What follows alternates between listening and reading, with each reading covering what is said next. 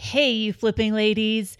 Debbie DeBerry here. And one of the biggest reasons why I hear from women that they haven't flipped their first house yet is that they are terrified of making a mistake. So don't worry, I've got you here. I am laying out for you the top 13 house flipping mistakes that I see people make, and I tell you how to avoid them. All right, stay tuned. You're listening to the Flip Houses Like a Girl podcast, where we educate, empower, and celebrate everyday women who are facing their fears, juggling family and business, embracing their awesomeness, and wholeheartedly chasing their dream of flipping houses. Each episode delivers honest-to-goodness tools, tips, and strategies you can implement today to get closer to your first or next successful house flip. Here's your spiky-haired, breakfast taco-loving host, house flipping coach, Debbie DeBerry. Hey, what's up, you guys? I hope that whatever you're up to today, it's putting a big smile on your face. All right, let's jump right in. In this episode, I'm tackling the top 13 house flipping mistakes that I see people make. And I am not just talking about newbies here. I have seen some seasoned investors make some of these mistakes. Now, we all know that flipping houses really can lead to time freedom and energy freedom and financial security, and you could leave a legacy. All of these really awesome things. But it can also cause you to lose money. One way to make sure of that is if you decide to just go all willy-nilly and figure it out as you go. No, you've got to have a smart plan and processes in place in order to control the things that you can actually control in a flip. But when something out of the ordinary does come up on your project, you better know who you're going to go to for help. But you better know that before you actually need the help. Because if you get stuck in a situation where you're trying to make a quick decision and figure out how to solve a problem, because time is money, and every single day that you're holding on to this project, it's costing you money, you better not waste time trying to scramble and find somebody to get help from. Know who you're going to go to ahead of time. Get a coach, get a mentor, find somebody you resonate with that you can go to for help. So my goal for your first flip is to do it in a way that makes sense to you, and it makes you want to do another one, and so on. For you to do it in a way that minimizes your risks, maximizes your profits, doesn't add unnecessary stress to your life, and feeds your passion for houses and creating beautiful spaces. And on top of all of that, actually brings you a ton of joy. That's not asking too much, I don't think.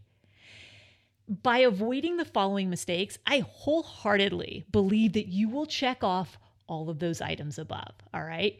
Be smart, make good choices, and don't listen to people's opinions unless they're actually out there successfully flipping houses.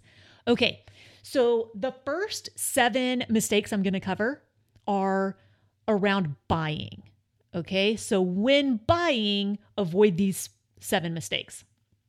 The first one is ignoring the nuances of the neighborhood.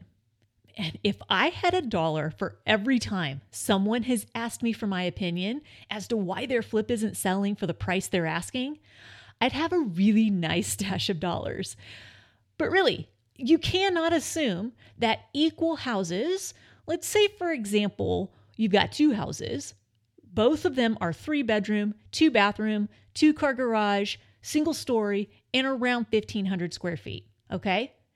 You cannot assume that they will sell for the same price just because they are in the same neighborhood. It just doesn't work that way.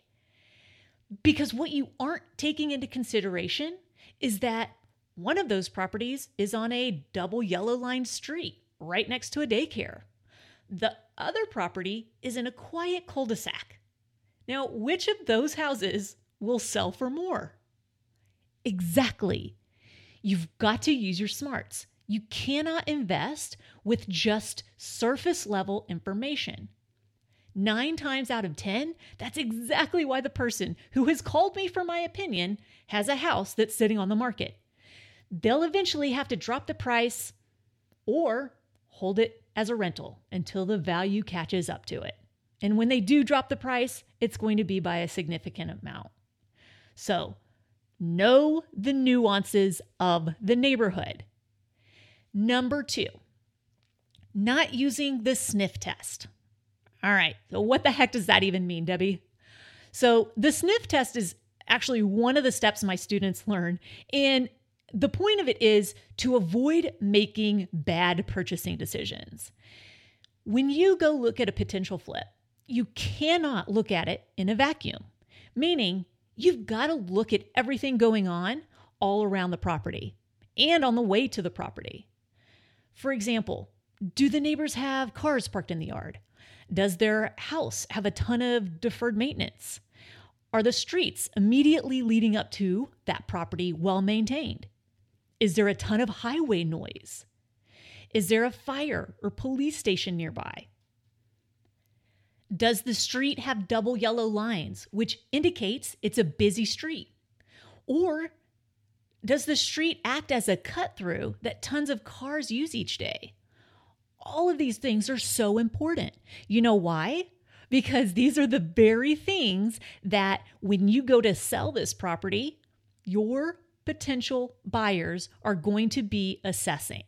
They're going to be looking at the neighbors. They're going to be looking at the streets leading up to the property. They're going to be listening. Is there a ton of noise coming from somewhere? The secret to flipping houses successfully is plain and simple, give buyers what they want exactly where they want it. So if the house does not pass the sniff test, it will not be what buyers want. Mistake number 3 when buying a property is not buying title insurance. This is such a bad, terrible idea. It usually costs me around $1,800. And here's the thing. It saved me $65,000 on a property where the title company made a massive mistake. It was a total fluke that it even happened. And it's too long of a story to go into for this episode. I'll definitely tackle it on another day. But just know that you are taking a super big gamble, and it's not a smart one if you choose to forego the title insurance. So make good choices and buy the insurance. Okay, mistake number 4 when buying property. Trusting your untrained eye instead of calling a professional. So for your first flip, and likely your first few flips, do not purchase a property that you have not walked through with either a contractor or a house inspector. Unless you're trained in construction or real estate and you know how to look at the electrical box and electrical wiring in the HVAC system, in the plumbing, in the roof, and just be smart and have trained professionals look at the property to give you a realistic rehab estimate. In time and with a ton of practice, you're going to be able to look at all the right things yourself and calculate your own repair estimate. Until then, be smart, avoid really big expensive mistakes, and bring in the professionals. Okay, mistake number 5, shortchanging the rehab estimate. Again, until you're trained at this, you need to walk the property with a contractor so that you can get an accurate estimate. When determining the rehab estimate, you simultaneously need to be looking at the comparable properties that have sold, because those sold comps will dictate the level of finish out required to hit that target sales price. Most common mistake number 6 is using pie in the sky ARVs. Some of you might be thinking, what the heck is an ARV? All right, so ARV is the after repair value, meaning what the property will be worth once it's all fixed up and ready to sell. Now, there are several factors to consider when you're coming up with the ARV. The first thing is the level of rehab that's needed to achieve that target ARV. This is, again, based on the comps. Another thing is you've got to be sure you're comparing apples to apples when looking at those comps. You want the same property criteria, the same schools, and whatever else is important for your neighborhood. And that's where number 3 comes in, which we've talked about before, understanding the nuances of the neighborhood. You've got to know what's important. What is important to look at in that specific neighborhood? And then compare apples to apples. Now, it's always best to be conservative, but not so much so that you never actually pull the trigger on a property because you're being overly analytical and you're just being too cautious. You want to know a clue that you're being way too conservative? If you're turning down every single potential deal that comes your way, but then you watch someone else flip it for a profit, there's your clue, okay? Mistake number 7 is not checking the permit history on a property. So I don't know if you know this, but when you purchase a house, you're also purchasing its permit history. Meaning, if at any time there was a permit pulled on that property and that permit wasn't properly closed out, you may be responsible for doing so. And I learned this one the hard way in 2011. And I wasn't even a rookie then. Look, nobody told me to watch out for this. And that's why I'm telling you. A lot of people don't even know to look at permit history. Seasoned flippers aren't looking at permit history. But you get to learn from my countless lessons, right? Okay. So really, check the permit history. So go to your city permitting office and pull the permit history. Hopefully you can do it online. If it is not available for you to do it online, go to the office. Do not skip this. Why? Because having to pull closed permits, you're having to reopen them, and then having to get everything in such a way so that you can actually pass that inspection and close out the permit means you're spending more money and you're spending more time. Every single day that you add on to the project is another day that you're spending however much money you're spending, a couple $100 to carry the project. It just depends on your numbers. Okay? So check the permit history. All right. These next 3 mistakes are around renovating. All right? Mistake number 8 is cutting the wrong corners. When it comes to saving money on a flip, there are plenty of ways to do so without looking cheap. For instance, I'm a huge fan of price shopping materials online. Like, it's kind of nerdy, but I have this whole spreadsheet of various materials that I tend to use, including their SKU numbers. I know, that's so gross, Debbie. So I research materials, and I have several sites that I love to shop from, and I also find new ones. I'm going to find the best price I can. I promise you that. All right. Choosing the wrong rooms to skimp on the budget is another way that you can cut corners the wrong way.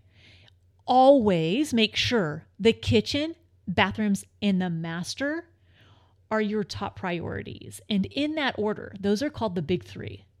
Now, let's say the roof is functioning perfectly, but it looks a little worn in places and you decide, you know what, I'm going to replace it, even though you hadn't budgeted for it. By spending that money there, you have to reduce it elsewhere. And if that causes you to skimp on one of the big 3, I promise you're going to face some problems when it comes to resale. So just don't cut the wrong corners. All right, mistake number 9 is ignoring the details on the finish out. Oh man, you know what one of my big pet peeves is? People who aren't mindful enough to pay attention to the details, the little things that some of you think might not matter. I can promise you they make a huge impact on prospective buyers. One of these is not carrying the shower or the tub surround tile all the way to the ceiling. it costs like an extra $50 and it makes it look 100 times better and more high end than people who are just ending the tile at 1 to 2 feet below the ceiling. It looks so dated that way. Y'all, spend the extra money and be mindful, carry the tile all the way to the ceiling. I promise you the buyers will be happy. All right, so since we're already in there, let's do another bathroom detail you shouldn't miss. If you're renovating a house that's like 1990-ish, please have your plumber raise the shower heads to the appropriate height.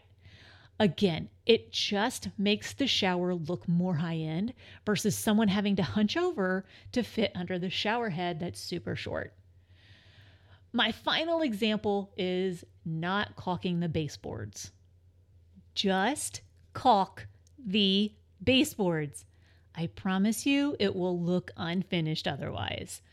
These are just 3 examples of the many ways to make the details work in your favor. And I guarantee you that buyers are looking at these things. And I know that because my houses sell faster and for more money than the people's houses who don't pay attention to the details. Okay, moving on to mistake number 10. Using quote unquote fuzzy math to account for unplanned expenses. Something I hear even seasoned flippers say, and perhaps they haven't caught on this yet, but they will, is it's okay if you blow your rehab budget because you know what? You can just raise the sales price to make up for it. Oh gosh. It is absolutely not true. Does not even come close to working like that. Even if the changes you decided to make that weren't accounted for in the original budget are really wonderful, the ARV doesn't change based on this.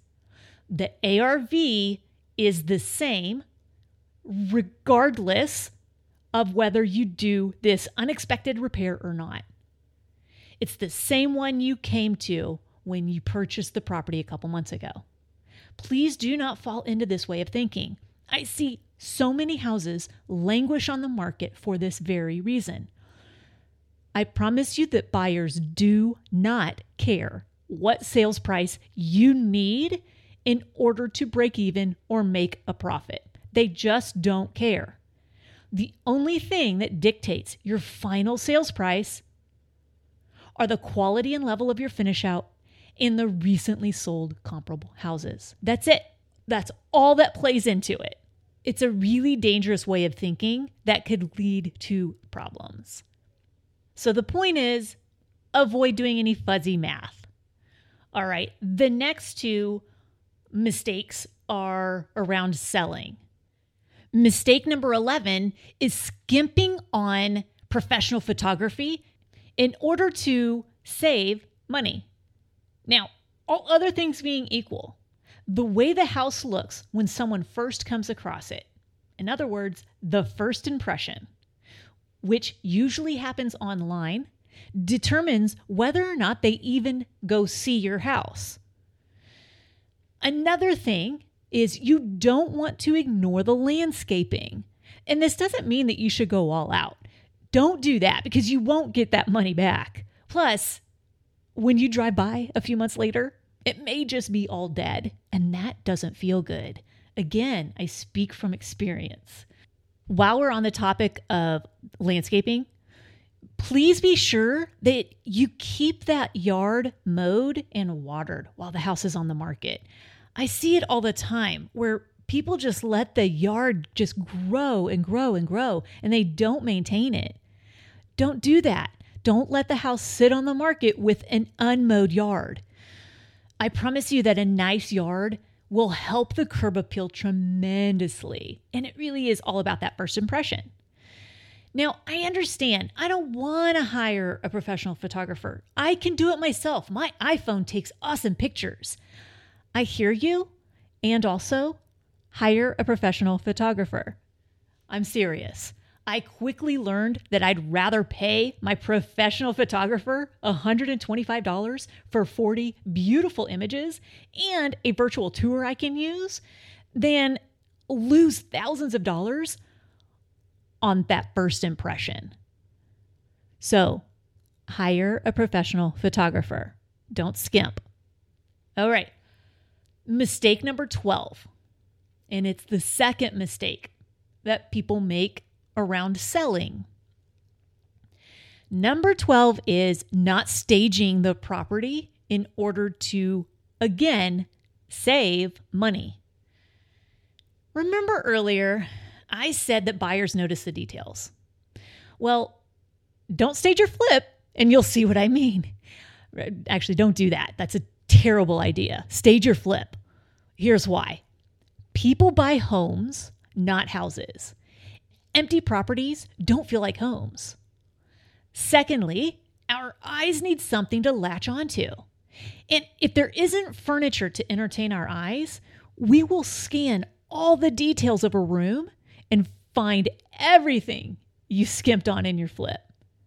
Number 3, people have trouble visualizing how they're supposed to fit their stuff into a space. I pay my stager around $2,500 per house, and I am confident that I make at least $10,000 to $15,000 more on the sale because of his amazing talents. Look, if you've got the skills to do this yourself, then go for it. But don't skimp and just throw up some cheesy accessories. It doesn't work like that. You need to really furnish the spaces. Okay, so here we are, the final mistake, number 13, and this is just a general mistake. Number 13 is not acknowledging you don't know what you don't know. There is so much to know about flipping houses. And the cool thing is, each project brings its own lessons. Some people don't think that's cool, but I definitely do. It's one of my favorite things about flipping houses. You know, it's like a new puzzle each time. So it is rare for a project to go exactly as planned. And that's the fun part for me. Figuring out the best solutions to issues or problems. It's so much fun. Anyway, when I first started flipping, I eventually joined a mentoring program because I admitted to myself after 5 years of stubbornly trying to figure it out on my own. And by the way, hundreds of thousands of dollars of profit that I missed out on in those 5 years. That was silly, but that was all because I had to figure it out on my own. Anyway, I finally joined a mentoring program. I needed a proven process to follow. I finally admitted it to myself. And I needed someone to turn to when problems arose that I didn't know how to handle. There will always be something new to learn and a new problem to solve. So one of your first steps before you even get into your first flip house is to find an expert you resonate with so that you can actually start this business in a way that will bring you so much joy. It will shortcut your path. It will lay out basically a step-by-step plan for you to follow so you don't have to figure it out on your own. And you know who to go to when things come up, because they will. Look, flipping houses will bring you all of the amazing things that you've heard. It will bring you all the freedom you want and the financial security. And you get to leave a legacy, right? That's what we want to do. We want to make things better for our kids. I mean, that's what this is all about anyway, right? All right, you guys, those are the top 13 biggest mistakes that I see flippers make. Now, I've also got a handy dandy downloadable and printable PDF about this very episode. So be sure you check the show notes for a link to that PDF. Print them out, tattoo them to your forehead, do what you've got to do. Just don't make these mistakes and make smart choices out there, y'all. Okay, if you would do me a huge favor, if you got any value whatsoever out of this episode, I'm pretty sure if you listened, you did, would you do me a huge favor and wherever you listen to podcasts, would you leave a review for the show? And also subscribe so you don't miss any of the weekly or bonus episodes. Because here's the thing.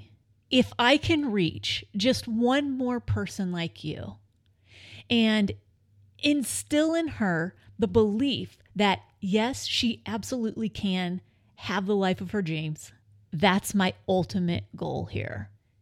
In the wise words of my mom, you go, girl. All right, I'll see you on the next episode. Make it a great day.